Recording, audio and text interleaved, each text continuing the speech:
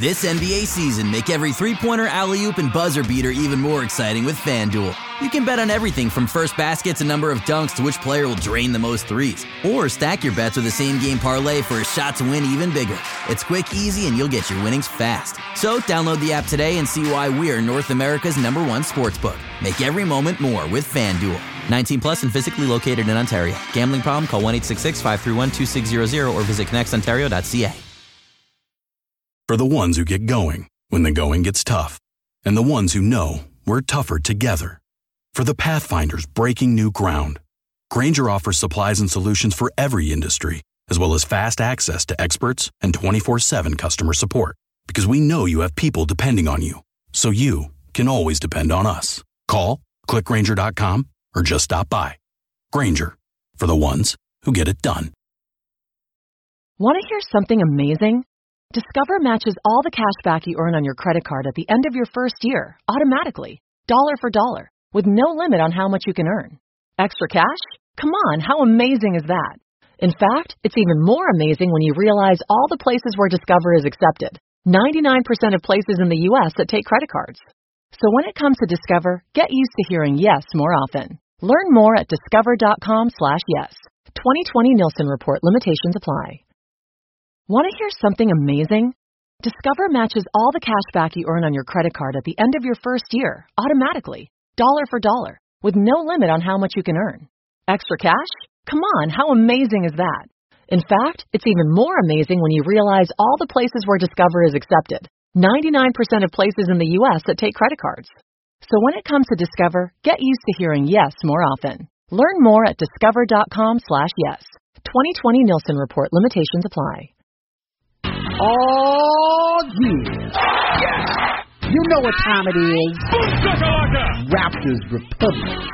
Time to call the doctor, son. The doctor is in. A doc talking rap stats and who facts like it's Christmas. Dropping points and making specs that you won't be. Man, get ready to ball. Cause he's talking hoop, he's got the scoop. Cutting right through it. Give you the movie. With a hoop's brains big about the size of Ben Wallace's. On Raps Republic and a tune, so click and read. Ooh, drop your pants and cough. Cause the doctor's in, so let's begin. Affiliate to ESPN. It's Rapcast with PhD Steve on Raptors Republic. Ooh, doctor. Yes, it's me, it's PhD Steve, and I am back, and this is The Doctor is In, and this is RaptorsRepublic.com, and we are not only the ESPN.com True Hoop affiliate for NBA things related, we are also the home of the NBA champions, world champion Toronto Raptors. So what better way to celebrate than to assemble the worldwide round table? The usual suspects are with me. At the Louisiana-Texas border is my brother Mike. Mike, how are you?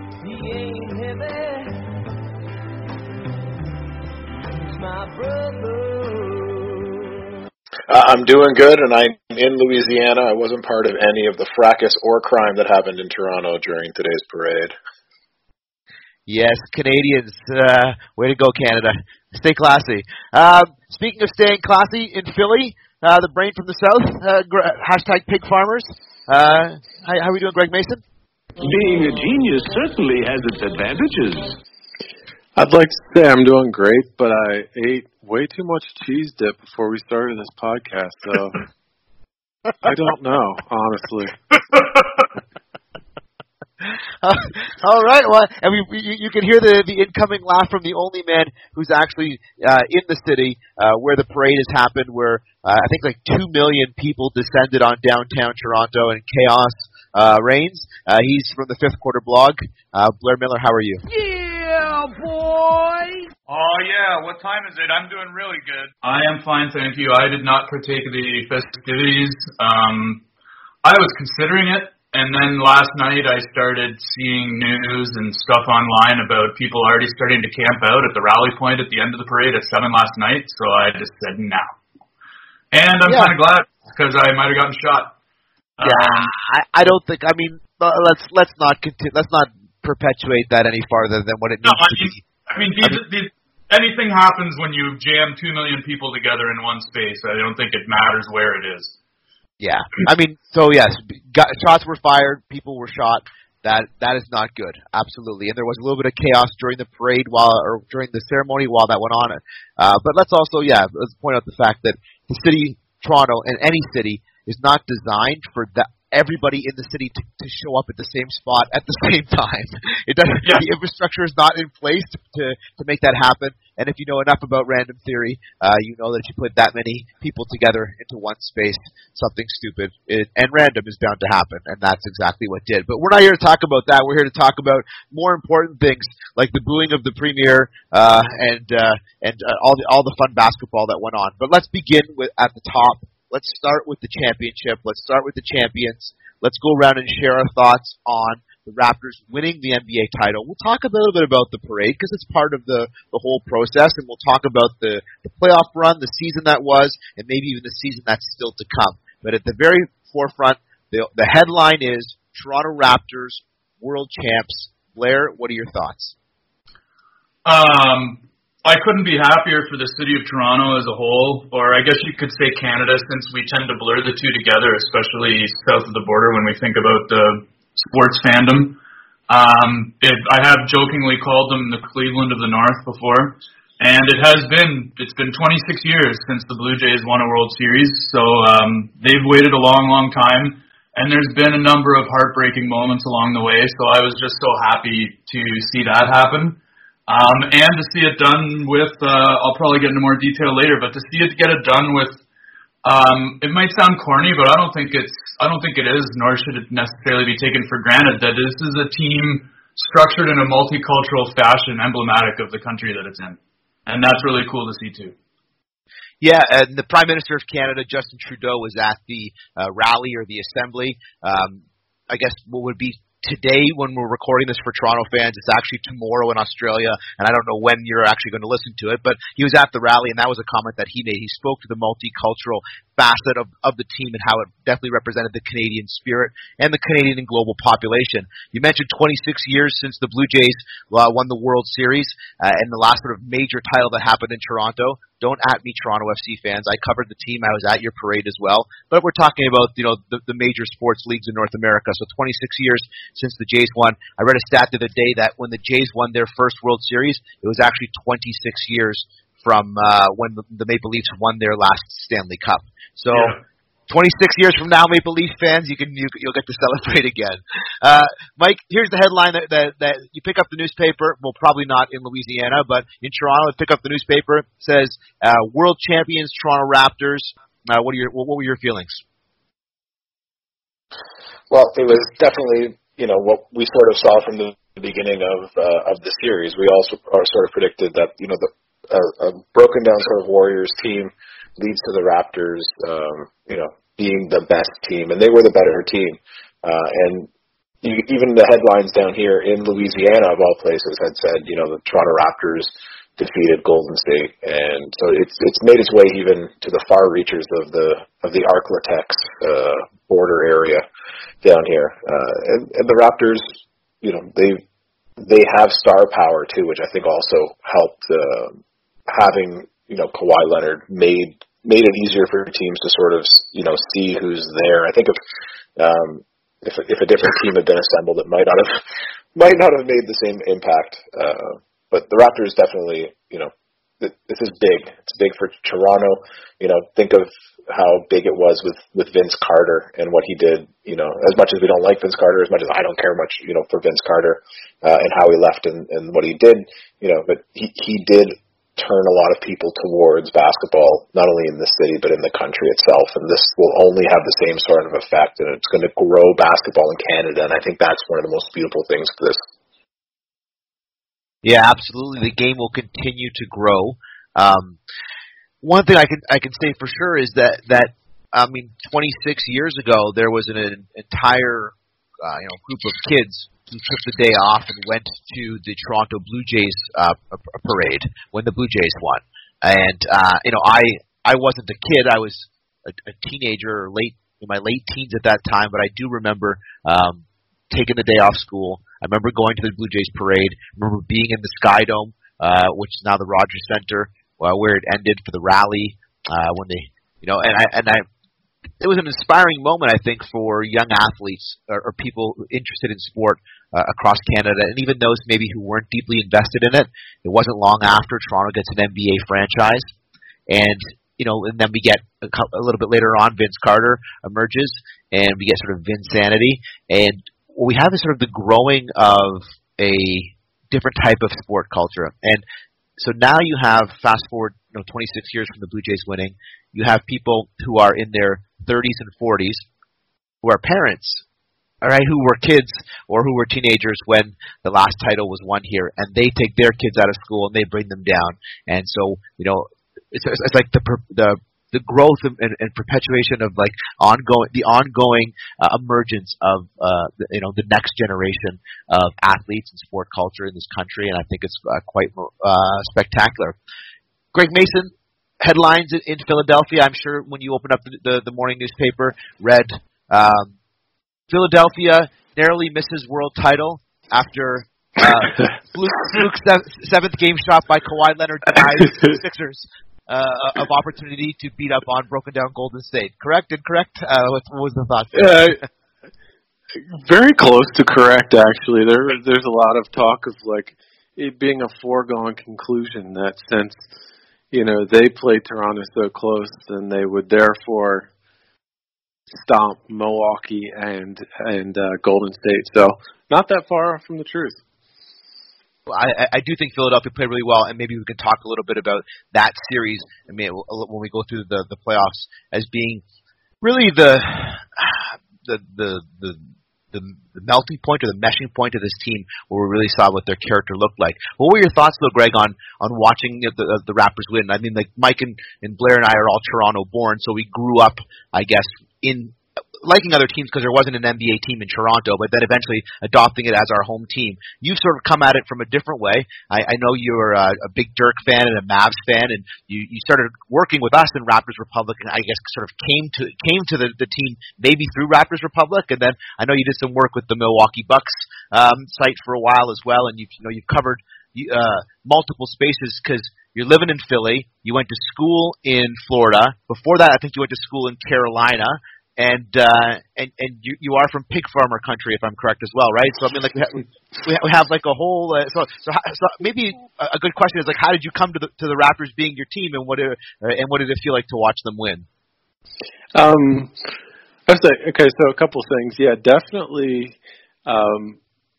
working with you guys and all that has turned me into a Raptors fan, but I don't pretend to be a lifelong Raptors fan, and I kind of feel like my perspective on this pod is a little bit more as an outsider looking in, but someone who's over the years grown very sincerely attached to the team and respected the fandom of Toronto Raptors fans, of Canadian basketball fans, and I don't know. I think it's an extremely exciting moment for Canadian basketball in general, particularly Toronto. Of course, this would be the culmination. The Raptors winning would be a culmination of something, but there's been a movement going on when it comes to Canadian basketball, particularly Toronto, for a minute now. There's so much talent coming out of Toronto. Coming out of Canada with Jamal Murray, RJ Barrett, Shai Alexander, name after name. So there's already just this really exciting moment for basketball being a beloved sport in Canada and Canada known as producing great players. So that's really exciting. I also think this season as a whole was a cool one for the NBA in the sense that the very best GMs emerged as superstars this year, in the sense that, like, obviously Masai Ujiri, but also John Horst in Milwaukee, Sean Marks in Brooklyn, guys who built teams not in your sort of superstars teaming up kind of way, but more in the just really building a wonderful team and showing there's more than one way to skin a cat. And, a lot of these teams emerge playing team basketball, efficient basketball this year, and it showed a pathway. Obviously, to get to the upper echelon, you need that really top-tier player like Giannis or Kawhi. It's what Brooklyn probably lacks, but it goes to show you don't have to have guys teaming up or it being a totally desired free agent destination to build a really great basketball team that can win a championship. And so for me, as someone who's just loves the game and has loved the NBA for a long time, that was a really exciting part of the season for me. And the Raptors themselves, it's just such a feel-good story because, again, it was just a team that was really built well with really high character players, and it was just so much fun to see. And as a sort of pure NBA fan, it was really exciting to see a team that was sort of built from the ground up rise up and win the championship. Canada's team, 100%. I mean, not something I would have thought you'd actually say.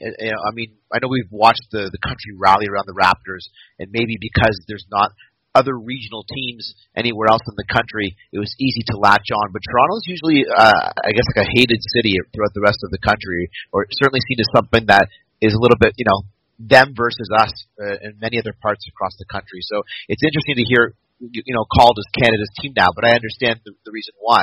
To your point of the growth of basketball in Canada, let me simply say, outside of American-born players, there is no country that has more players in the NBA last season, the season that just ended, than Canada. So, that's a pretty cool thing to think about. 25 years in, not only do we find ourselves now as hoisting the Larry O.B., I love that, by the way, the Larry O.B. in Canada, but also, you see it about being more than just the Toronto Raptors. The game itself has found its way into the culture of in the fabric of Canadians. There are more Canadians playing basketball than there are playing hockey, registered in youth sport, and basketball is second only to soccer as far as youth sport participation across the country of Canada. And those are all hashtag facts. You can look them up. And I also like the point you make, Greg, about maybe this speaks to the changing nature of the NBA, and we'll get to this in a little bit when we talk about what happened to Kevin Durant, Klay Thompson in the NBA Finals, what this means for the joining of superstars and teams. Of course, Anthony Davis now going to the Lakers. I think we'll probably talk about that at some point in time today as well. And does this Raptors team signal a move away from the megastars, where everybody teams up together to win titles? Or is this going to be, a title that's remembered more like Dirk's title with Dallas or Chauncey Billups and the Pistons, where it's the exception to the rule? But let's talk a little bit more about the championship Raptors first before we bounce around the league and look at some of the other stories that are, percolating and coming out of the NBA Finals. I want to talk about how impressive the Raptors' victory was. So a lot of the narrative is about Kevin Durant, and then Klay gets injured, etc. But I want to bring up a couple different points, and I want to use these as a starting spot for just announcing just how impressive this victory was. So we know that the Golden State Warriors were in their 5th straight final, which we hadn't seen in the NBA since the Celtics, 6 decades ago. I can't do math. Almost 7 decades ago. All right, so we're talking a long time since we've had this type of set of experience. But here's what I find most impressive is that the Raptors won 4 games to beat the champs, but won 3 of them at Oracle. 3 games on the road. Really very challenging to happen. Doesn't happen very often. If we go back and look at in the NBA Finals history, it's happened a couple of times. The Bulls did it once. The Pistons did it once. But we don't see that very often. Blair, tell me a little bit, maybe in your ideas around just how impressive taking 3 games on the road from the champs is, and how much more I think that maybe, if you agree with me, that should be part of the narrative of this Raptors team. I think it's very impressive, especially when you consider, as you mentioned, the pedigree of the opponent, that they were, we can argue about whether they were a dynasty or not, but they've done something in finals appearances consecutively that hasn't been seen since the dynasty, if you want to call it that. Also, I think it does speak towards it should be a more important narrative for the Raptors' accomplishments, not just because it was the Golden State Warriors. Also, there's the fact that we'd brought up before that it was happening in the final hurrah at Oracle, which in theory should pose a larger challenge because the Warriors and the fan base will be more into it if that's even possible. But also, I do think what this speaks towards and dovetails with is what I think was, other than the obvious Kawhi Leonard factor, the main thing that got these Raptors through the playoffs, and that was their defense. And we say this in a lot of sports where, like, you pack your defense on the road, especially in adverse situations like that. And this was when I started to really, I'm kind of like Greg. I'm not a devout Raptors fan. I'm more of a basketball fan in general. I have a couple teams I'd rather watch paint dry than watch the Rockets play. But I generally just like watching teams. But I really started to warm up to these Raptors a lot after the Gasol trade because I started to, notice what they can do or what they present on defense, right? Because they pick him up, they get a Defensive Player of the Year winner from 2013. They traded for Leonard, won it back to back. They have Ibaka, who people forget, he led the league for 4 straight seasons in OKC in blocks. So he was a potential candidate for Defensive Player of the Year back then.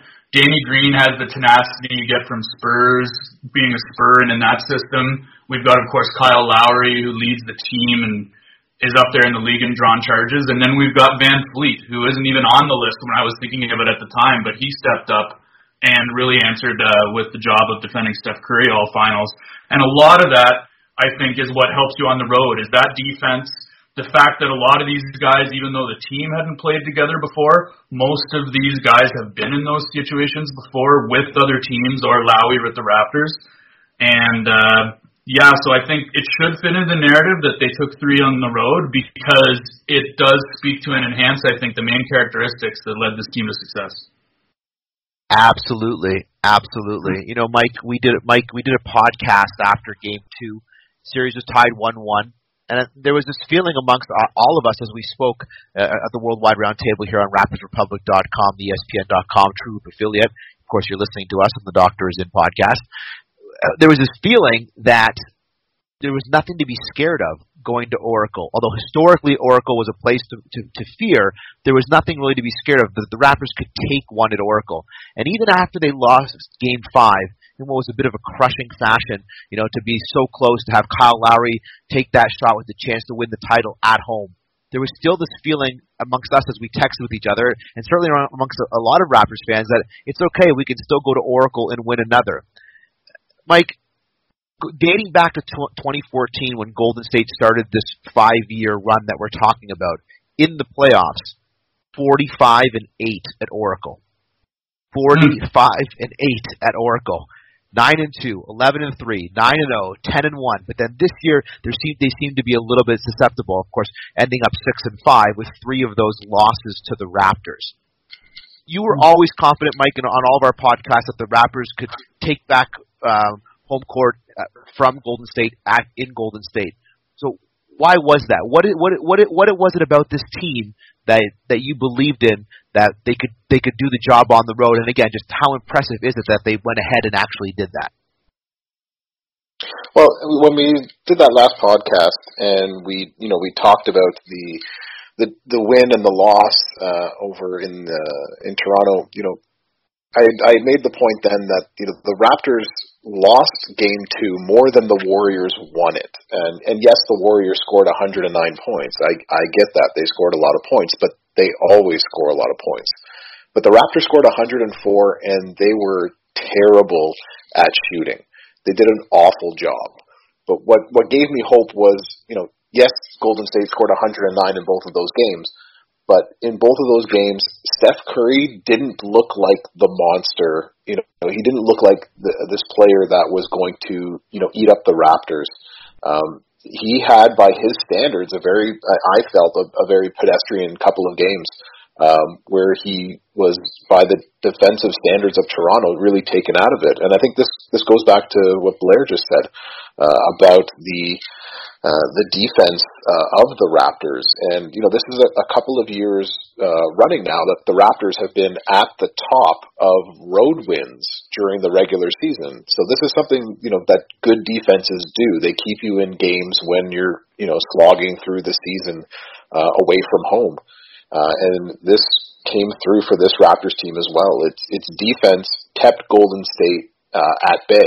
And if you look at the two losses that the Raptors had, both of those losses were the Raptors losing more than Golden State winning. But that wasn't the narrative that people would tell you, But going back for Game 3 and 4, I knew that as long as the Raptors shot well, that their defense would show up, and that Golden State, the way that they were banged up and the way that they've been playing throughout the playoffs up until this point, they didn't inspire me as invincible like they had years before. They looked very tired and very worn out. And when we look at these couple of games, what do we notice? We notice the Raptors win 123-109 and 105-92. They blow them out twice in Oracle, although it didn't feel like blowouts, considering the firepower that's there. But those are blowout losses. They walked into Oracle and they punched them in the mouth twice. So I think that was one of the reasons why I was confident. If the Raptors could just shoot, their defense is going to keep them in all of these games. Golden State just doesn't have the bodies or the firepower to keep up with a Raptors team that just doesn't stop coming. I'm glad you mentioned the regular season there, Mike, because in the same 5-year period, if we add in the regular season, during the regular season over the last 5 years, Golden State 173-32 at Oracle. So we're talking about a team that basically wins 5 out of every 6 games that they play at Oracle. And the Raptors went 3 for 3 at Oracle in the playoffs. Greg, I still can't get over that the more I think about it. We're talking about 218-42 since the 2014-2015 season, since the start of that season, since the start of this core together of Clay and Draymond and Steph, with Steve Kerr as the head coach. We're talking about a team that's 218-42 at Oracle, and yet the Raptors this year at Oracle went 5-0. If we include the 2 regular season wins as well. I mean, for me, it's more than I can actually make sense of. What are your thoughts on just the ability to not just do the business, which they did. They did the business. They won the title, but to do it in such a fashion where you beat the champs, and you beat the champs not once, not twice, but thrice on their own home court, on an arena that they're shutting down, and you sent them home. You sent the fans home early on 3 separate occasions at Oracle. What are your thoughts, Greg? Yeah, I just thought it was amazing the efficiency of the Raptors. It kind of goes hand in hand with the defense. The efficiency of the team throughout the season and especially throughout the playoffs was just amazing. Some nights it felt like, the shooting is off, blah blah blah, but at the end of the day, they just surgically got the job done. And the fact that it didn't matter whether it was at home or at the Oracle, they came to play, and that was the most impressive thing. In Game 5, it was the first game they had shot less than 80% from the free throw line, all finals. I think they shot 72% or 71%, something like that, in Game 5. And they lost by 1 point. So even that Game 5, where it was a heartbreaking loss, that was the first game all series where I thought it was just missing a couple free throws that they had been making all series long was the difference. And even that kind of tough game where Golden State was inspired that they didn't get it. So just the fact that they were so close, even in the losses, was really impressive to me, and just their efficiency throughout the season, and particularly throughout the finals, was especially impressive to me, and what it says about how well they're coached, how consistently they approach the game, and the chemistry of the team itself. So that's a part of the Raptors that really impressed me this year, was top 6 in field goal percentage, 3-point percentage, top 3 in free throw percentage, and then throughout the playoffs, it was just surgical efficiency in all the right areas that you need to be efficient when it comes to three-point shooting and free throws. Yeah, absolutely. And you know what's really interesting, Greg, is I don't think we even saw the Raptors play their best basketball in the playoffs, really, at any point. I think the only time I felt as I was watching the Raptors in this playoff season play at their potential was Game 3 against Milwaukee. You know, where really there was very little doubt from the very beginning of the game to the end of the game who the better team was, and it wasn't because of injuries or roster changes or coaching decisions. It was just very clear that this is a team, when it fires on all cylinders, can throw punches with anybody else in the league. And people, maybe they forget it, they don't want to talk about it, but the Raptors the Raptors had home court advantage in the NBA Finals because they won more games than the Golden State Warriors. And the Golden State Warriors were not participating in load management the same way the Raptors were. And if Kawhi had played a full season, maybe they don't get to the finals. But if he plays, of the 20-something games that he sits, the Raptors are easily the number 1 seed in the NBA, hard to second guess any of those decisions because they pay off. But I want to just do this one more time, one more piece on Oracle as we take a trip down memory lane, because I think this is pretty funny, and it's again worth just highlighting how incredible this is. Okay, so not only did the Raptors win 3 games in the finals at Oracle, like I said, a place where over the last 5 years, Golden State's basically won 5 of every 6 playoff games that have been played there. The Raptors went 5-0 at Oracle, as I told you already. Again. But over the last 5 years, as I said, 218-42, Golden State's record there. Prior to this year, when the Raptors went 5-0 at Oracle, they had lost 14 straight games at Oracle. The last time the Raptors won in Golden State before this season was February 8th, 2004, an 84-81 overtime victory. Really? Wow. Hold on, it gets better. The leading scorer for the Toronto Raptors in that game was, any guesses? Mo Peterson. Close. Mo Peterson's on the bench in that game. Vince Carter scores 22 points. Okay. The leading rebounder for the Raptors in that game? Antonio Davis. All good guesses. Donyell Marshall. Sloppy. Hold on, it gets better. Now we're gonna have a little bit of fun. The rest of the starting lineup from that day, the starting 5: Carter, Donyell Marshall, Jalen Rose, Alvin Williams, and stop me when you know the answer. Okay, you ready? Stop me when you know the answer. It's not Keon Clark. I wore number 34 for the Toronto Raptors. Oh, yeah. It's, you mean Oakley. I was born in the United Kingdom. I attended the University of Illinois Champaign. Illinois. I was originally drafted by the Vancouver Grizzlies.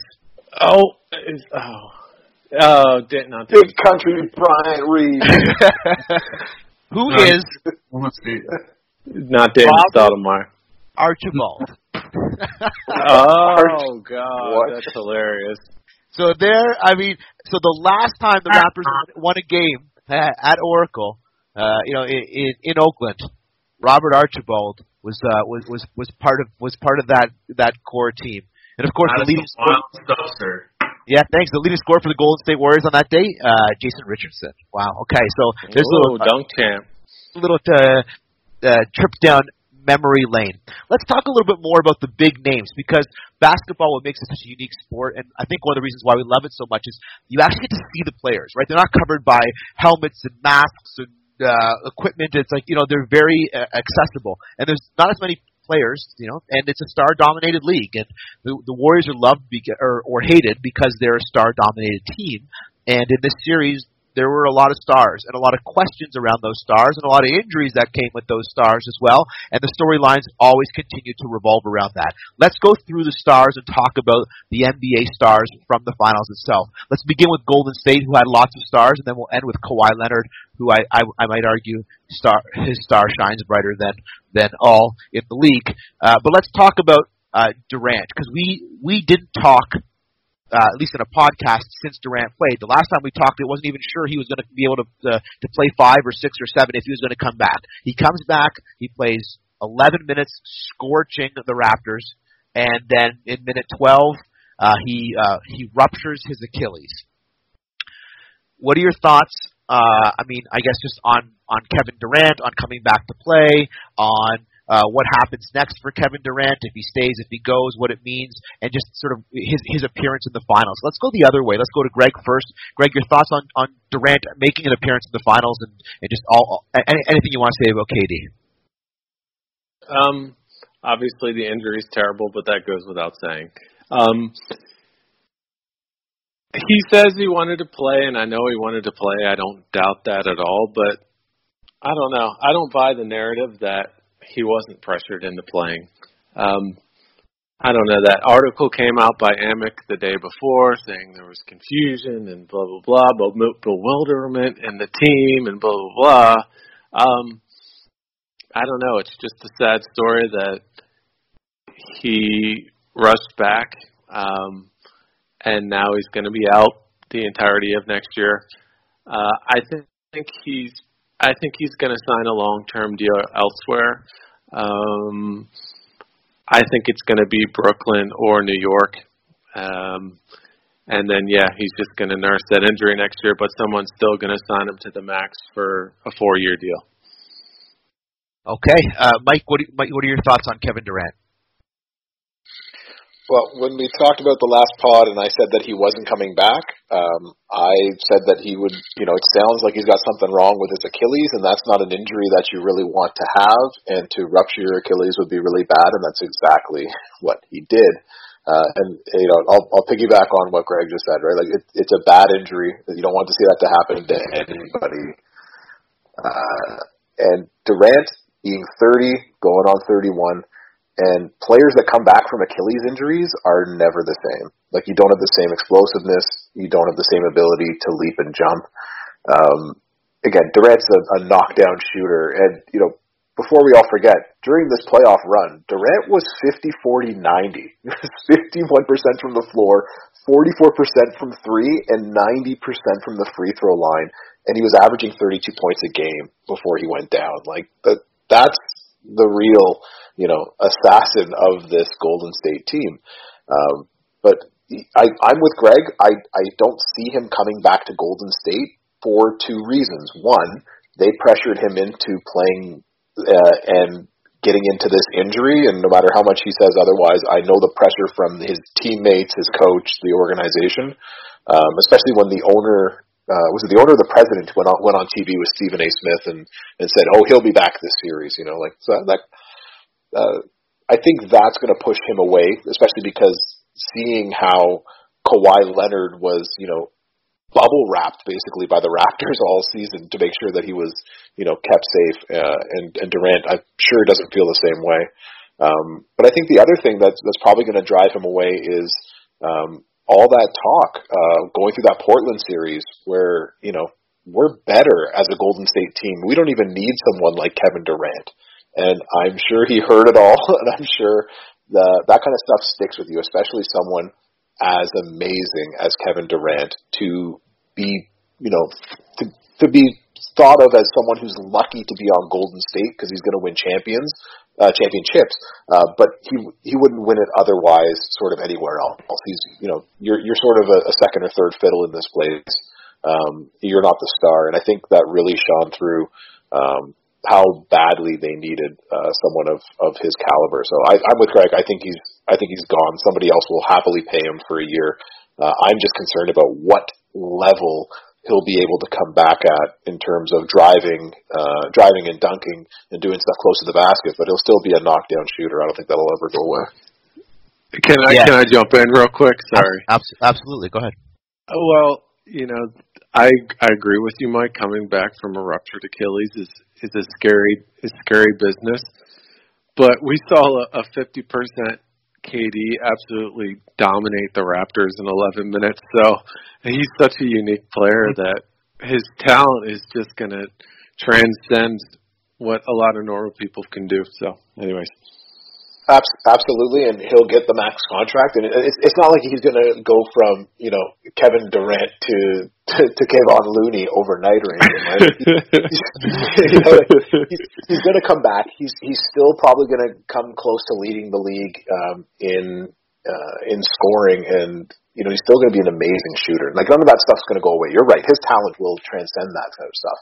But when you start getting into your 30s and the injuries pile up, you start losing a step here and there. And this is one of those injuries that, really can affect you. And it affected him in that 12-minute time period that he was, torching the Raptors. That shows you, how good he can be, but just, how wary was he playing when he was doing that kind of stuff too? We don't know. It's that elite talent that made him so dangerous shooting, but it wasn't like he was just driving around people dunking, 360 dunks and stuff. He was his knockdown shooting ability that made him so dangerous against the Raptors that game. Yeah, and that will still be there. I mean, the shooting doesn't go away. You know what else doesn't go away is wingspan, and that will still be there when he returns. And just to your point, Greg, which I think is also worth highlighting, and that is we're talking about guys coming back from injury. Certainly, Achilles is a different type of injury, and there's not a very long list of elite athletes, so at the highest level in their sport, the highest level performers in their sport, who have an injury of this caliber and then return to that highest level again. I mean, if we go across sports, I mean, the one that comes to mind right away, and maybe Blair, you'll probably speak to this because I know you're a big NFL guy. I mean, I think about when, Adrian Peterson, for example, right? Like, I mean, there's a guy at the peak, sort of similar age, has a really bad injury like that.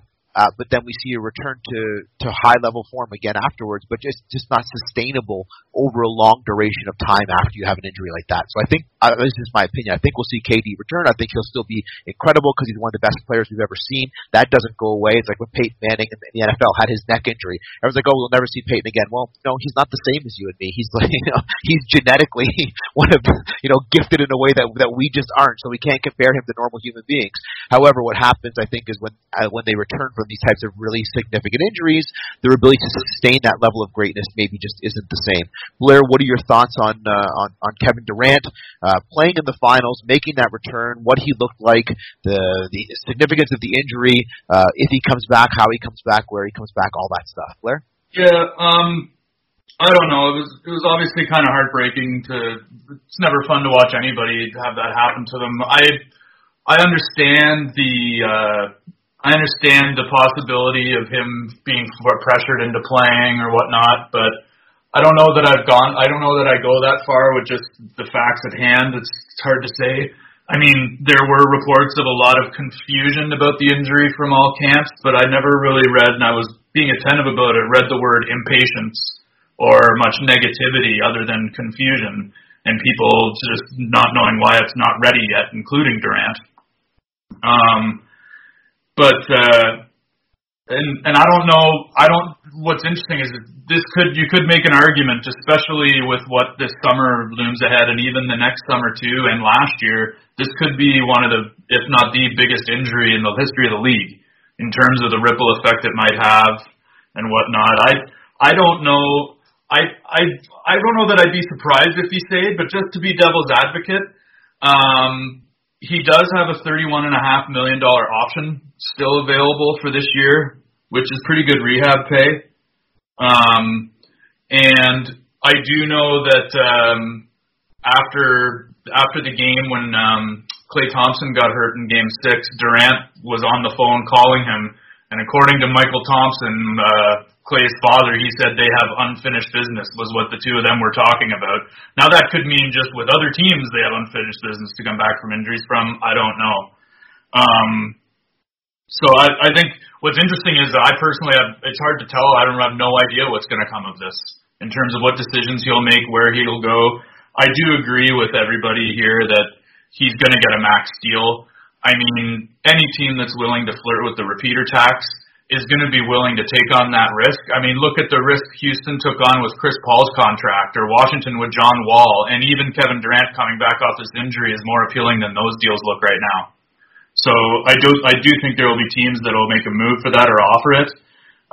And I don't worry about him as much coming back from his Achilles. I mean, you worry about anyone coming back from an Achilles injury in any sport. especially the taller they get and the longer that joint is and the more leverage it has to sustain. But it seems like people get better at coming back from Achilles. It seems one of the injuries that are at the forefront of the medical advancements. Maybe I'm wrong about that, but it just seems like people are coming back from that in a lot of sports a bit better. I will point out, I think it was 1992 when Dominique Wilkins blew out his Achilles, and he was 32. And I checked, and he put up 29 points a game his first year back, and he relies on his athleticism way more than someone like Kevin Durant will. If he comes back, it is diminished at all. I mean, he was already starting to his pull-up still his main game, but he was getting that pirouette, turnaround, fadeaway jumper. Almost like a combination, like if Durant and Jordan's turnaround had a baby, is kind of what he does. And if he can still do that, I don't think he'll be in trouble at all. Like, I do agree with Mike. You might not see him flying to the hole as aggressively with the power that we've seen in the past, but I'm not necessarily convinced he needs it to justify a max contract. Yeah, I heard Nick on ESPN Radio last week actually talking a little bit about his return and what he had to go through in order to make it back. And that was back then. Advancements back then were not what they are now.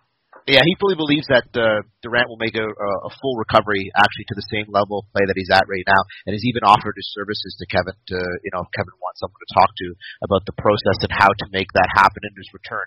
You mentioned Clay. Clay goes out with a different injury, the ACL, and again, can't help but wonder if it's related to the injury that caused him to sit out and miss Game 3. That's the interesting thing about both these injuries, is we don't know if they're connected to the previous injury or not. Because both these players were injured and held out and then returned. Did they return too early? Did they put too much back into it? Or are they both just kind of fluke freak injuries and accidents?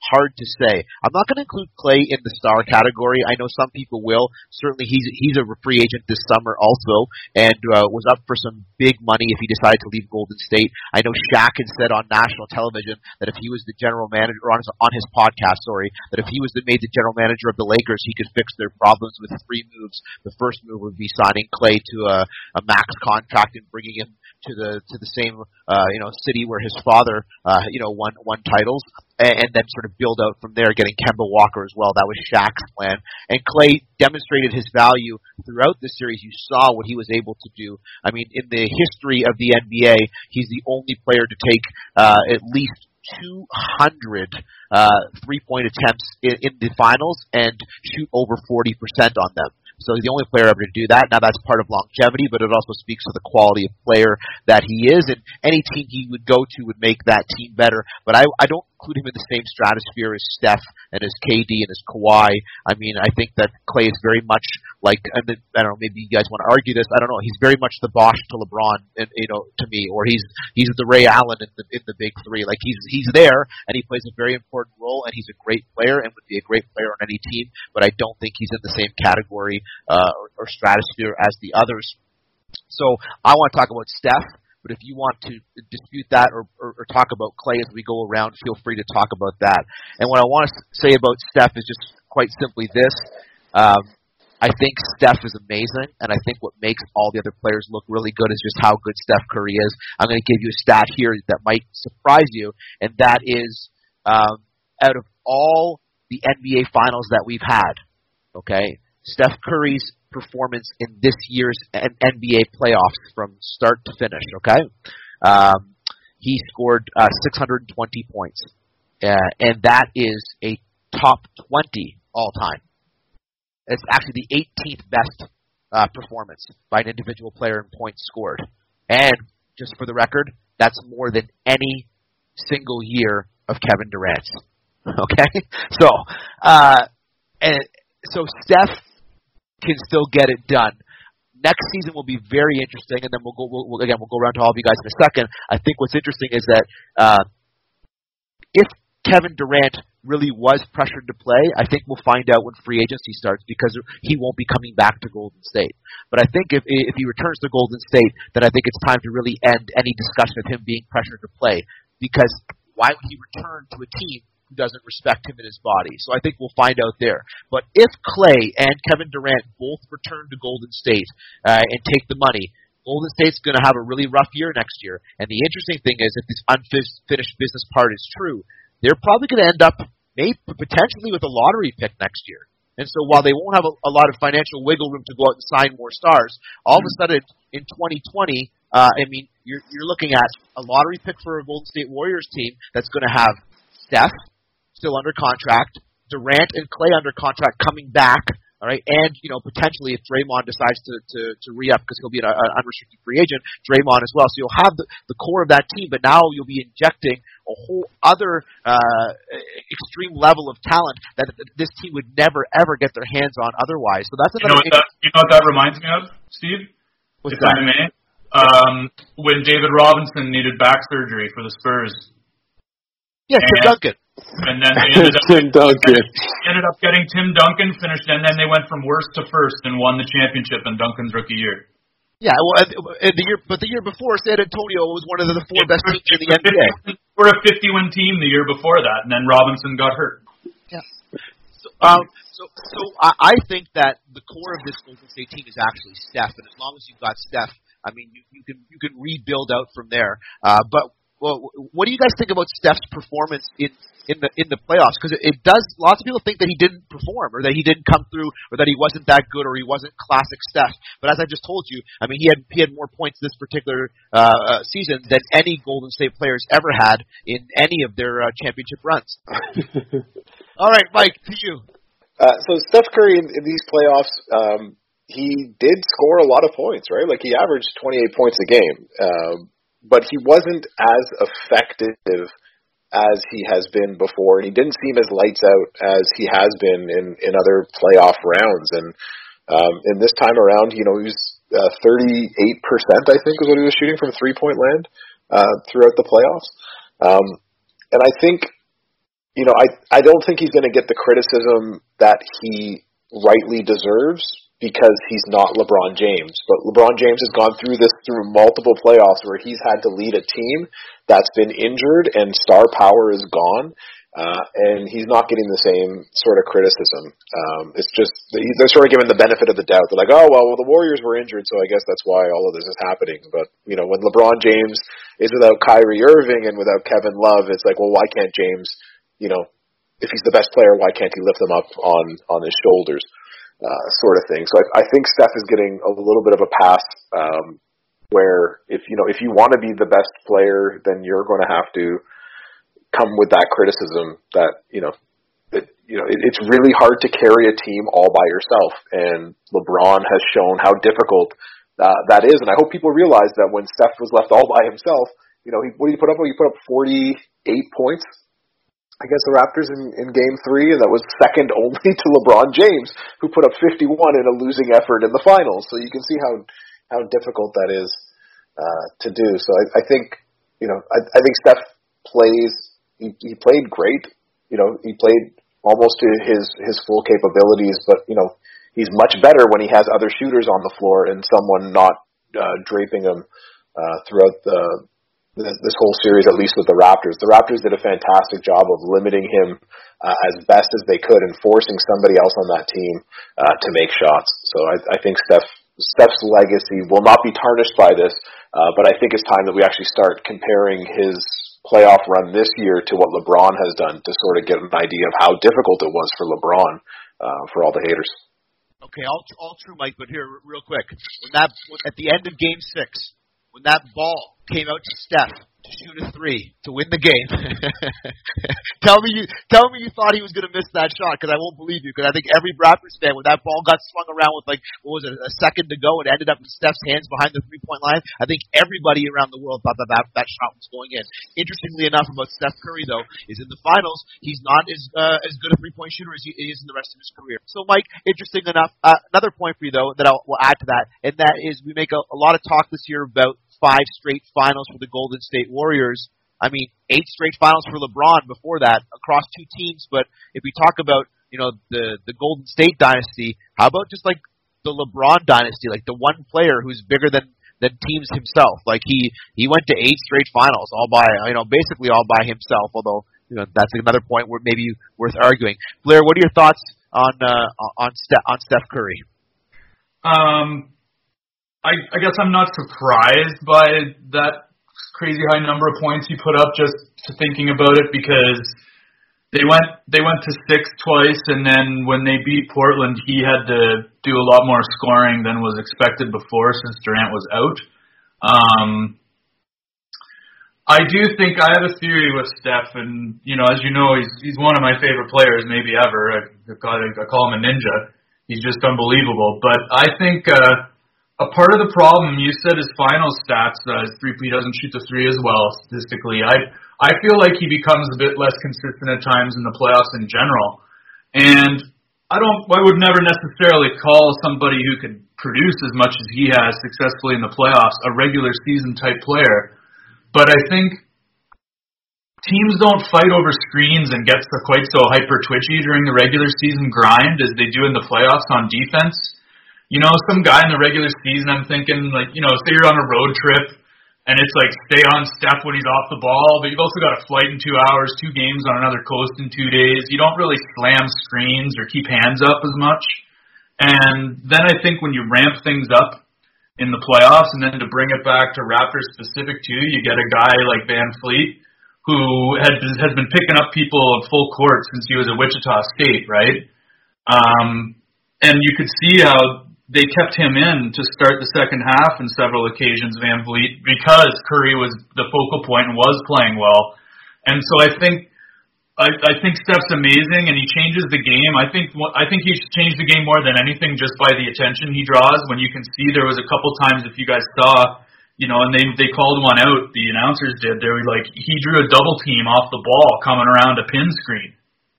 And he was off the ball, and it's amazing what he does. But I do think sometimes that, and I think that's why they added Durant when they won the 73 games, but couldn't wrestle through LeBron. I mean, you can a lot of the time, but couldn't, because once the playoffs comes, people don't die on screens nearly as much in the playoffs. So he doesn't get the looks that he often does. Yeah.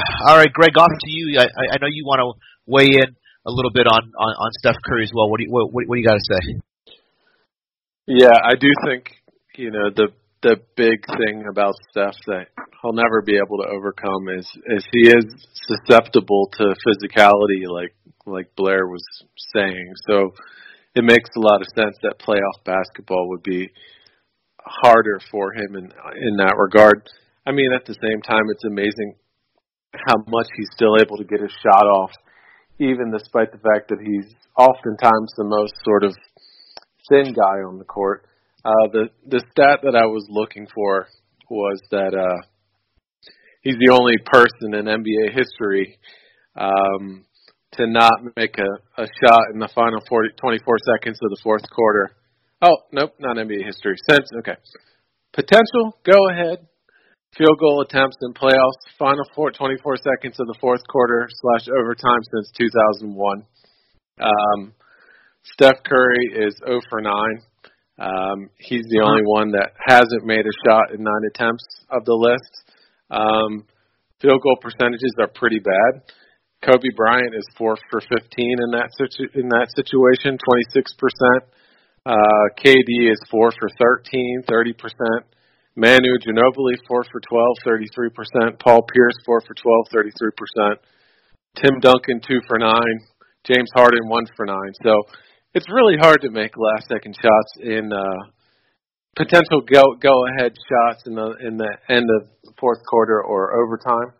But he's the only one out of that group that hasn't made a go-ahead shot in the last 24 seconds of fourth quarter or overtime. LeBron James, speaking to his greatness and how much we almost fail to appreciate it, he's made 9 of 21 attempts to put his team ahead in the last 24 seconds. Wow. This is 43% in the playoffs. Wow. Yep. And 3 of them one game against the Pistons. I mean, he's blowing everybody else out of the water. So LeBron James is amazing. So and that number could be even higher if J.R. Smith just passes the ball.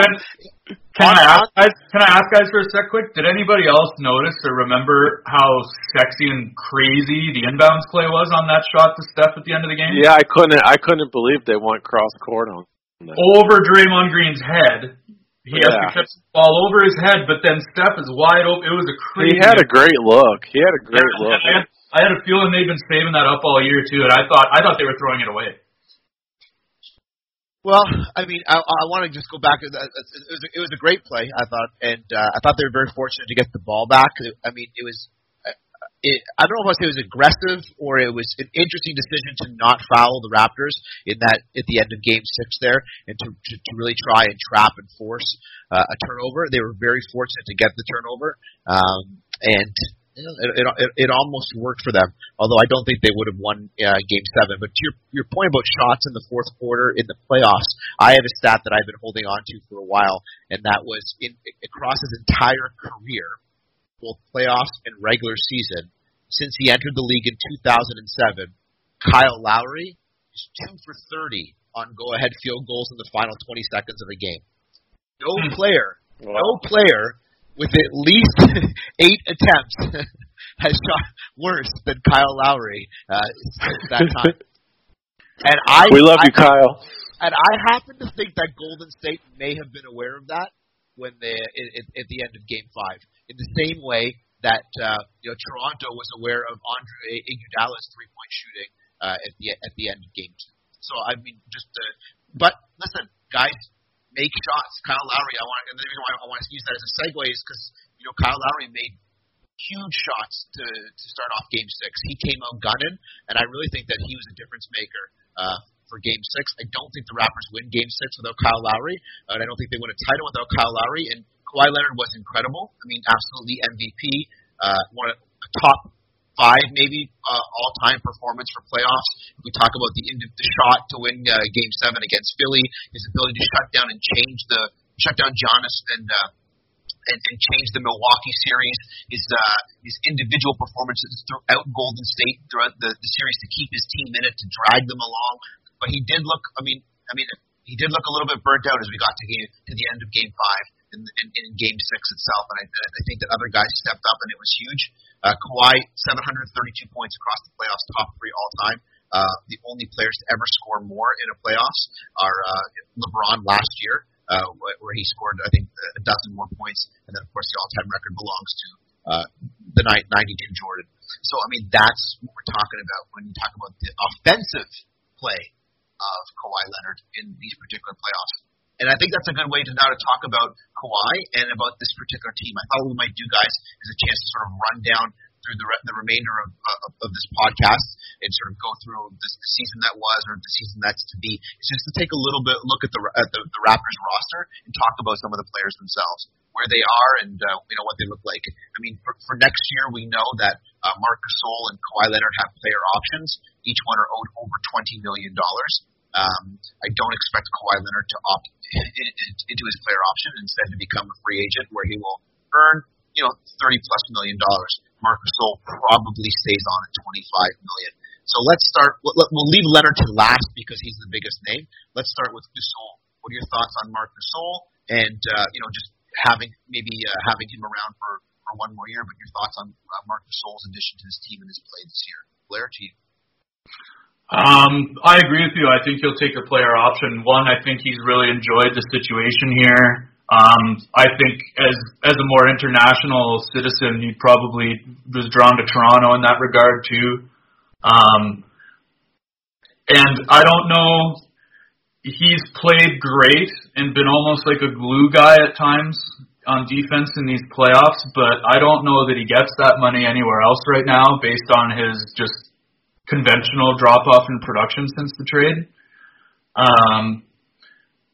But I think the Raptors would be great to have him. I think he is, it seems as though, from the outside looking in, that he's already become an easy, quick part of the kind of veteran core in terms of stability mentally, being one of the consummate professionals. And that's one of the things that I think most about this team, too, is when they went 7 deep in these playoffs, even Van Vliet, despite being an undrafted free agent, all of them are consummate professionals, and I think Gasol fits right into that. I wonder if that puts him and Ibaka at pretty expensive deals right now, but I'm not sure what they do about that. But yeah, it'll be interesting to see Gasol play a full season if he does as a Raptor too, because he spoke at numerous occasions throughout the season that past the trade about taking time and having a bit of a difficulty adjusting.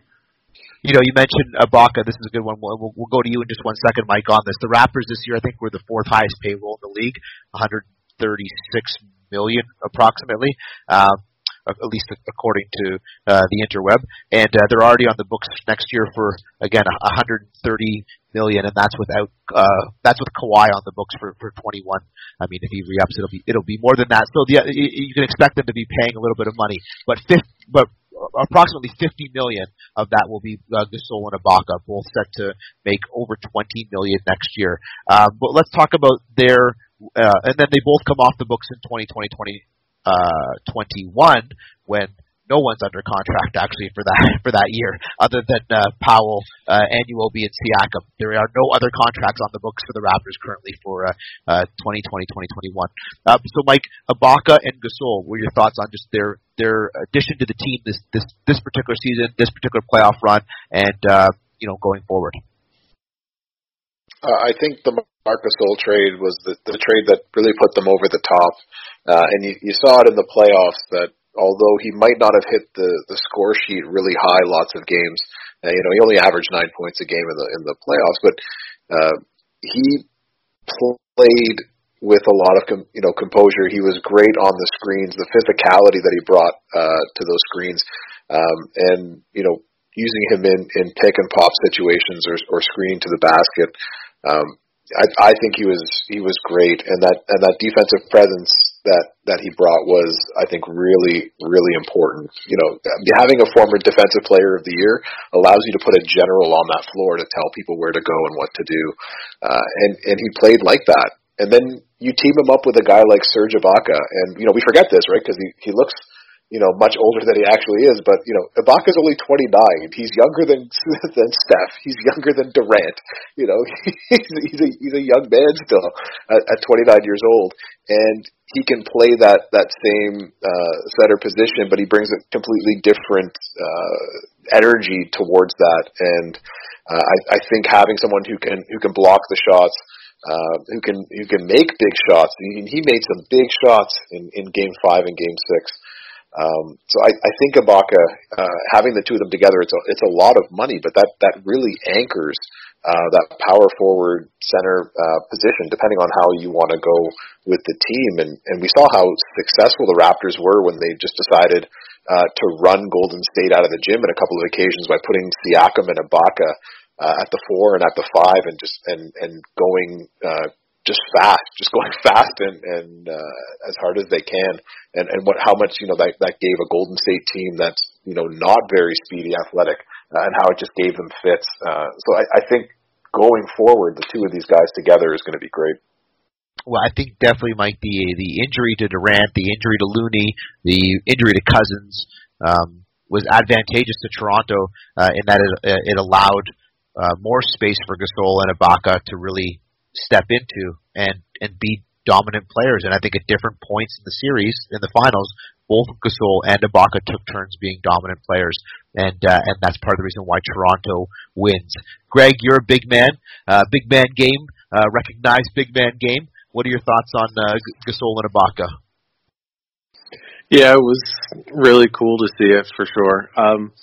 I thought they were just so impactful. Like when they made their mark, they really made their mark. Like, for example, Marc Gasol didn't score a ton of points, but the points he scored really, really mattered. You know what I mean? Like, it really caused a big momentum shift when he had his points. And just stepping up and hitting those threes. Like I said, I still don't feel like the Raptors had that amazing number 2 option, just because I don't think Siakam is really there yet, and I don't think Lowry is quite talented enough, I guess you'd say, to be that really reliable number 2 option when it comes to playoff basketball. So the fact that 2 guys that are known as being very good, but I think maybe we were sleeping on them, stepped up and filled in that role to help kind of do the number 2 by committee thing in the moments when you need it. That it was just so important. I don't think they went well. I don't want to say I don't think they win that series without them. That might be an overstatement, but they were really impactful in the moments they were on the court. So that was really nice to see. There's a lot of players that rolled down the bottom of the bench. Patrick McCaw, Jeremy Lin, Chris Boucher, Jody Meeks, Malcolm Miller. You know, and I know that there was some trash talk on social media about who's this guy and why is he getting a ring or stuff like that. For everybody out there who's like, oh, who's Chris Boucher? Why is he getting a ring? He's only there because he's Canadian or whatever. I mean, go check out this dude's story. Like, he was basically working in a Saint Hubert, which is like a chain restaurant in the province of Quebec, washing dishes just a couple of years ago, and then this year. I mean, he's on the payroll for $457,000, and he's got an NBA ring. So don't feel bad for Jody Meeks, folks. He made $320,000 last year with the Toronto Raptors, and that's some pretty good cabbage. But if we look forward to, like I said, to what's taking place and what's happening with the Raptors' salary, I mean, OG Anunoby didn't even play in the playoffs. You got him for the next couple years still. I mean, he's still on his rookie contract. You got Pascal Siakam. He's still on his rookie contract. They'll love that deal in 2 years. That deal is going to be so good. Yeah, 2020, 2021. I mean, the team will have a $3.5 million option. So in that 2020 free agent market, the Raptors will go into that, assuming let's pretend Kawhi stays.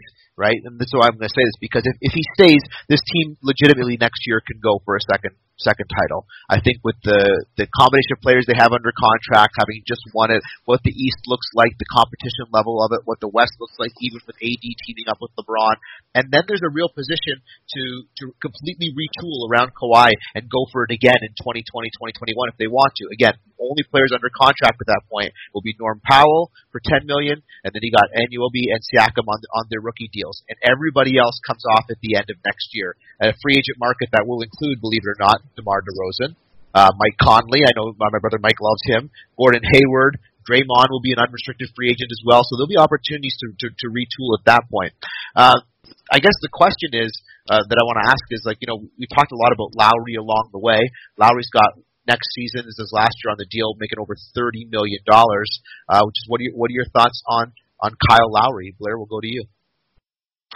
Well, let me say first, you mentioned it earlier. I've been watching the finals on television since the Lakers and Pistons were winning in the late '80s. I've seen them all, and I can't recall anybody coming out in a finals game more like a house on fire than Lowry did in Game 6. The shots that he hit in the rapid succession that he did them, it was crazy, and I agree with Greg that you don't necessarily win that game without Kyle Lowry, and I even felt like that quick explosion he had at the start of the game gave them that little foothold that they just never really gave back up. Every time Golden State would push back in, they'd answer, but it was like that quick 11 points, like right bam, that was like Golden State never got back from that. I mean, they made it close, but I mean, it just felt like momentum-wise, the Raptors had it and then just kept hanging on and hanging on. I think it would be interesting to see with Lowry, especially because of what his price tag would be and stuff. It seems really hard for Toronto to let him go, although we know that if Ujiri is still the GM, he's pretty good at that when need be, to let players go when he thinks it's necessary. Nick Nurse called him emotionally unflappable, Lowry, and I do think he's such a huge part of this team. It's going to be, I'd be pretty surprised if he ends up somewhere else. But again, I don't know that I'd want to pay Kyle Lowry the same amount of money again. But he's clearly, especially even just the parade in Toronto that happened today. I mean, he basically had the trophy almost the whole time, and I'm sure that was deliberate, and I'm sure nobody minded. So it's hard to just get rid of people like that seem to be such a core personality. And when Nurse called him emotionally unflappable, he was also referring to it not just as Lowry, but as the core identity of the roster. He said that after Game 6. Yeah, he's the longest serving Raptor. No, he's been here seven seasons. Which is ironic. Yeah, which is ironic because, in my opinion, frankly, until this season, I often found him to be an Achilles heel of the team in a lot of ways. But the way they've built around him and started to change and minimize his roles in certain areas has really played to his favor. Mike, well, what are your thoughts on Kyle Lowry? I'm going to piggyback on what Blair just said about how we've done a lot of critical discussion on Kyle Lowry over the years, but once you win championships, it erases a lot of your flaws, and we saw that with players like Paul Pierce, and Chauncey Billups and others over the years. That once you start winning championships, everything sort of looks a little bit better for you. And I agree. Kyle Lowry, like a bat out of hell in Game 6. I believe he scored 15 or 18 in that first quarter. He was unbelievable, and he kept the Raptors sort of looked out of place, but he kept them emotionally going, and he's been that emotional player his whole career. And at 32, he'll be 34 when this ends. You can't pay him that amount of money anymore, and I think you're going to start seeing the drop off in his ability going forward. So I think Lowry has done a wonderful service to the Toronto Raptors over the years, and maybe if anything else, when he got shoved by that Golden State owner and he decided that this wasn't the time or place to turn this into the Malice Part 2, that was I think something that shows to his character and his maturity that he's grown up over these past few years. So he's a good little player, but can we find a better point guard? Absolutely. Should we pay him another $30 million? Absolutely not. And I think if they can get him back on the cheap to help bring up the next level of point guard whenever we decide to get that, then I think that would be okay. But I don't see him being a Raptor beyond the next 2 years. Okay. Greg, to you on Kyle Lowry. Yeah, I mean, you obviously love him as a person and as a leader and all that. I would never advocate for someone not taking what they're worth in terms of their market value, but it would be great if he, in a couple of years, took a little team loyalty discount to stay with the team, but help them retool in smart ways. So I would love to see that. A couple things about Kyle Lowry. One, I think he has like the most infectious smile in the league, and that's one thing I really like about him. Like when he smiles, you really feel it. And I don't know, that's something I love about him and the team is just that infectious smile that he has. So that's, from a quality of enjoying the Raptors play, like that's something, he's just so likable in that kind of way. He just seems like a really good person, and like Mike said, the character and the decorum he showed when he was shoved to be the bigger person, but still not let the guy get away with it at the same time was really admirable. So yeah, that's great. I think I love everything about him except for his high-end potential in playoff basketball, essentially. Another thing about Lowry is I kind of think that DeMarcus Cousins should have bought him a Father's Day card, because in Game 6 he absolutely sunned him all over the court.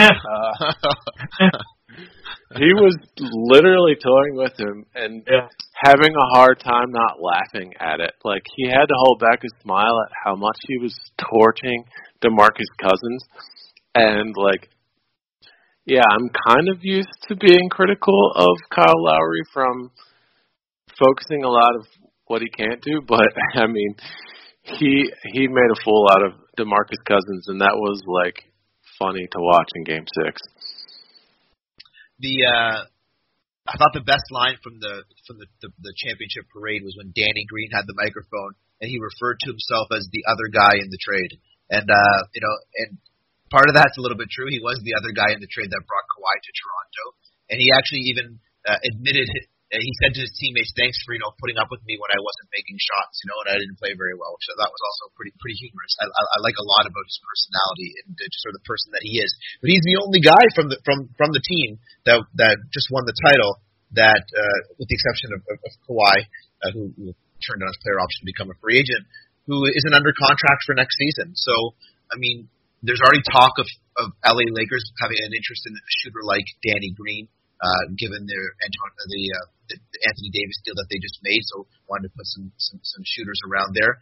But, I mean, assuming that Danny Green stays or goes, the rest of this team is constructed as is, and that brings us then to the final two players to talk about. I mean, there's Norman Powell, and then we'll close with Kawhi. So, Norm Powell. Sorry, I already talked about Norm Powell. Fred VanVleet. That's what I wanted to talk about. Yeah, I was going to say, that's my UCLA bias. I just keep looking down at my sheet and say, who's playing for UCLA? Let's talk about them again. Freddie VanVleet. I mean, I'm going to be honest with you. I didn't think he could be a big shot maker. And I think I'm on record even in a podcast about having said that, or maybe it was just in our chat room of saying, I don't feel good about going into trying to win a title with him as being your guy off the bench that you need to hit threes. So he made the big shots. Thoughts on Fred VanVleet is, I mean, what can you say about him, Greg?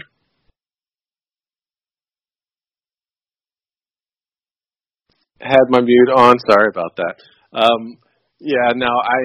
I'm right there with you. I didn't think he had the game-changing potential that he showed in the playoffs and the finals, and he proved to be indispensable from a toughness perspective, from a defense perspective, from a shot-making perspective. So yeah, he totally shocked me. I love his story. I love his loyalty to Rockford, Illinois, the whole thing. So I would be lying completely if I said I knew he had that level of game-changing performance in him. Mike?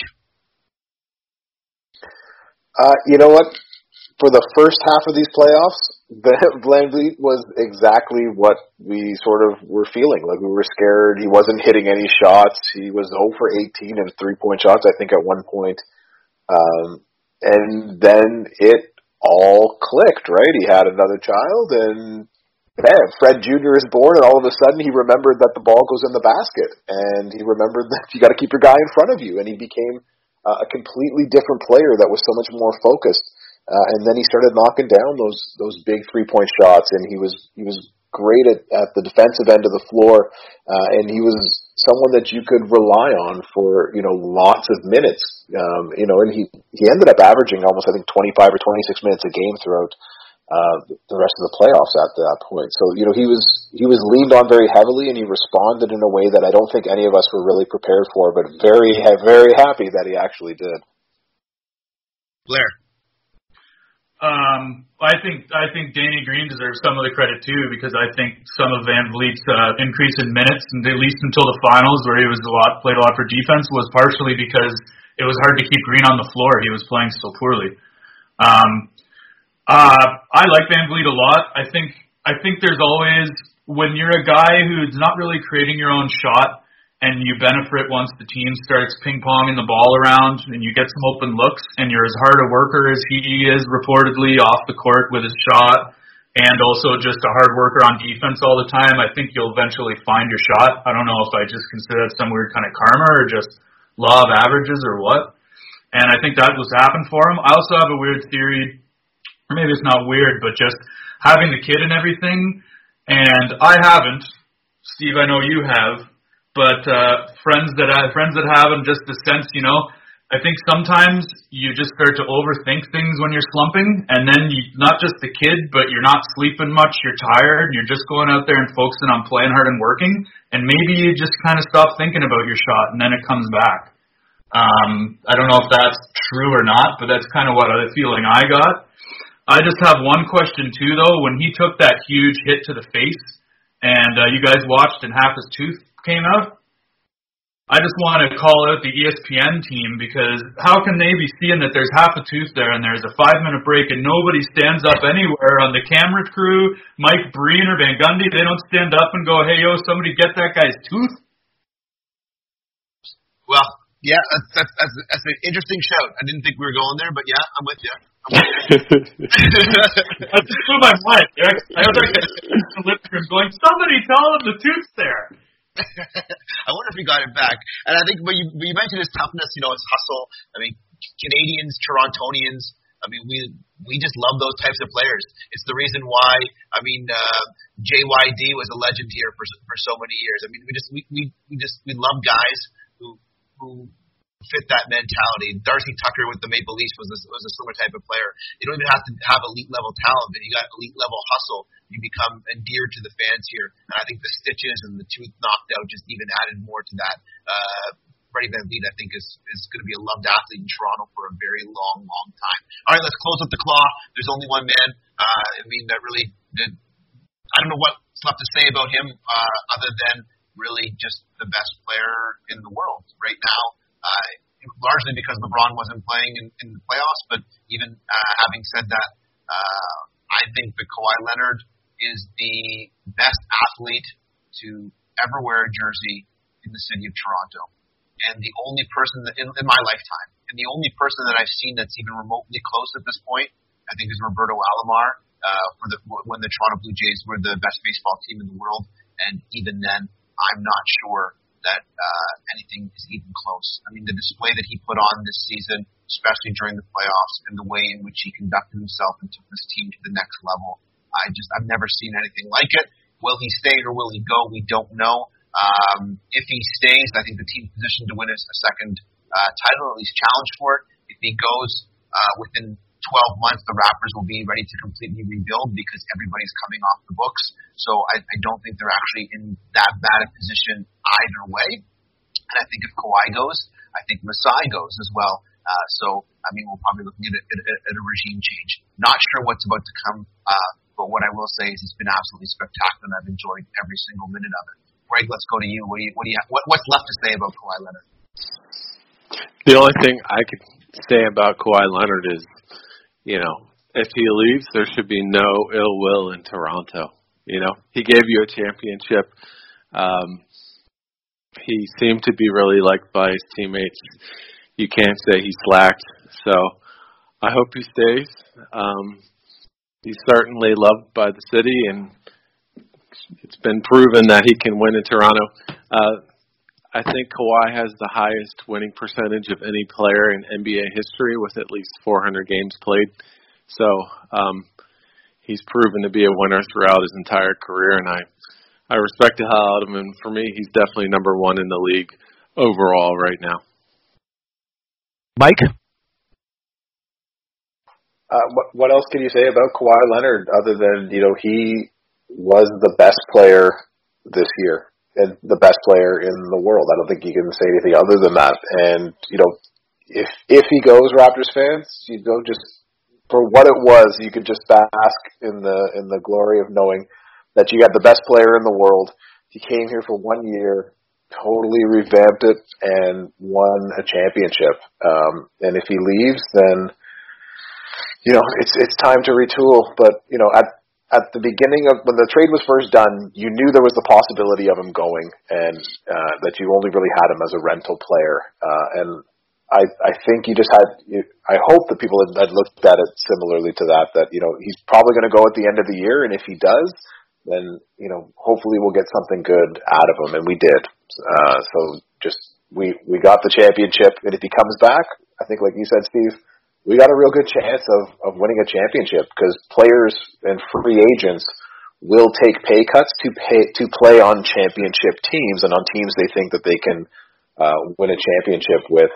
Just look at what Boogie Cousins did, right? So, and we've seen this all the time. Players taking discounts to go and play on teams that can make deep runs in the playoffs. And I think you would find the same thing if Kawhi stays here. You'll find players willing to come here this year, or not, if not this year, next year when we have more players off the books. So I'll go out on a limb. I'm going to say that I think Kawhi's going. I don't think he's going to stay after all of this.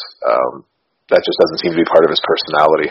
But if he stays, I'll be pleasantly surprised. But I think he's out the door. But I'm very thankful for what he brought to Toronto. Blair. I thought Kawhi was the best two-way player in the league before Zaza Pachulia, Bruce Bowen. And now he's taken his offensive level. He's now an elite offensive player that can take over a game at any time. And he's graceful to watch. His size looks like the way you'd build a deadly basketball body in the lab. Just his proportions, his size. Something about his shot, I don't know if anybody else noticed, I find his jumper is so slow and easy, and it has such small bounce off of the rim all the time. It almost looks like it's going slower towards the net. There's just so much grace in the guy's game. I hope he stays, and I'm not even a diehard Raptors fan. I'll tell you what, I think he has, to a large degree, already decided or already knew what he was going to do to begin with. And that means to me if he goes because of that. Because if you're thinking about basketball and making a basketball decision, you just came to this team, you were your load managed. I still think his knee should be a bigger story. I want to know how much it's been diminished or what's going on there. But anyway, you had your load managed. You've only had 1 year with this team. You only played half a year with Marc Gasol. And you made Joel Embiid cry. You made Giannis Antetokounmpo flummoxed at the end of their series, looked like he might start to cry. And then you took the dynasty and slayed that. Where else are you going to go? It's a pretty good situation. And Siakam, for the deal, like the money they're paying him, you're going to have a hard time finding a young up-and-coming wingman to pair with, too. So I would hope he stays in that case. But, you never know. I think he might go. And if that does happen, I'll be curious to see if any other GMs start trying to do this, pulling all the chips to the table just to try and grab a championship for 1 year, and we'll figure out the rest later once the city loves us for it. All very interesting takes. Thank you very much to the Worldwide Roundtable, Blair Miller, Mike Gennaro, Greg Mason. I mean, it's been fun to chat with you guys again and to do this. Of course, after a long hiatus, we had the chance to come back through the finals and just run a couple podcasts with you, and it's been good times. Thanks to Rappers Republic, who's also given us this forum and the chance to do it as well. There's been some rumors that maybe next season we might put together a little something and appear more frequently. If that's the case, we'll let you know and certainly be back in touch. But just some closing thoughts on the season as a whole and the moment that has just passed. So thanks to the Worldwide Roundtable. You're listening to PhD Steve. The Doctor is in on RaptorsRepublic.com. I'm a man in my 40s, and growing up in my house, I didn't see my father cry very often. In fact, I have really only one memory of ever actually seeing my father cry as a young child. My dad was sitting out on the lawn in tears after hearing of the death of one of his friends. And I remember asking my mom what was wrong with my dad as she explained to me the situation, because the era that I grew up in, dads didn't cry. 2 days ago, my father WhatsApped me. He didn't know what WhatsApp was, and is not the most technologically sound person, but found a way to WhatsApp me so we could have a face-to-face conversation. And in that face-to-face conversation, he told me he had been waiting days to speak with me. Of course, I'm in Australia, and he's back in Toronto since the moment that last shot went in, because he couldn't explain the feelings of happiness that he had, and he didn't have to, because as he was talking to me, he actually began to cry. And that's really what this title is about, folks. It's not about basketball. It's not even about sport. It's not about the economic impact that it has on a city by bringing money to restaurants and bars and servers and workers, to Uber drivers or to shop owners. What it's about is it's about what sport can do for a community, and what it can do for a family, and the way that it can bring people together to transcend the ordinary and the everyday that makes up their lives. And yes, it's the win of the Raptors winning is about so much more. It's about justification and vindication for Canada, for Canadians. It's not. It really has very little to do with what happened on the court.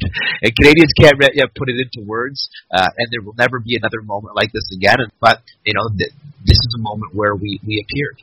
That's why we come to sport. We come to sport for those feelings that are even more than we can describe in words.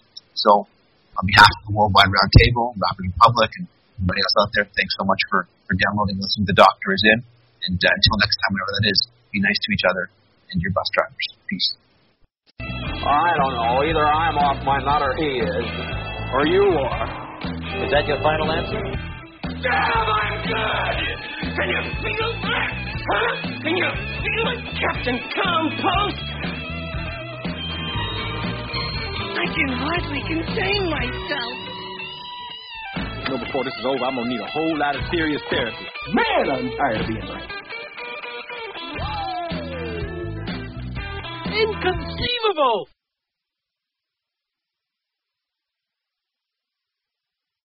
Want to hear something amazing? Discover matches all the cash back you earn on your credit card at the end of your first year, automatically, dollar for dollar, with no limit on how much you can earn. Extra cash? Come on, how amazing is that? In fact, it's even more amazing when you realize all the places where Discover is accepted. 99% of places in the U.S. that take credit cards. So when it comes to Discover, get used to hearing yes more often. Learn more at discover.com/yes. 2020 Nielsen Report. Limitations apply. Regina King for Cadillac Escalade. When people ask, Regina, do you like to compete? I say, bring it on. Those are the moments that drive you to achieve more. And when you win, you keep reaching higher. To me, that's what the Cadillac Escalade represents. It's always evolving in technology, in design, everything. Because success isn't the end, it's just the first step to what comes next. The 2021 Cadillac Escalade. Never stop arriving. For the ones who get going when the going gets tough. And the ones who know we're tougher together. For the Pathfinders breaking new ground, Grainger offers supplies and solutions for every industry, as well as fast access to experts and 24/7 customer support. Because we know you have people depending on you, so you can always depend on us. Call, click Grainger.com, or just stop by. Grainger, for the ones who get it done.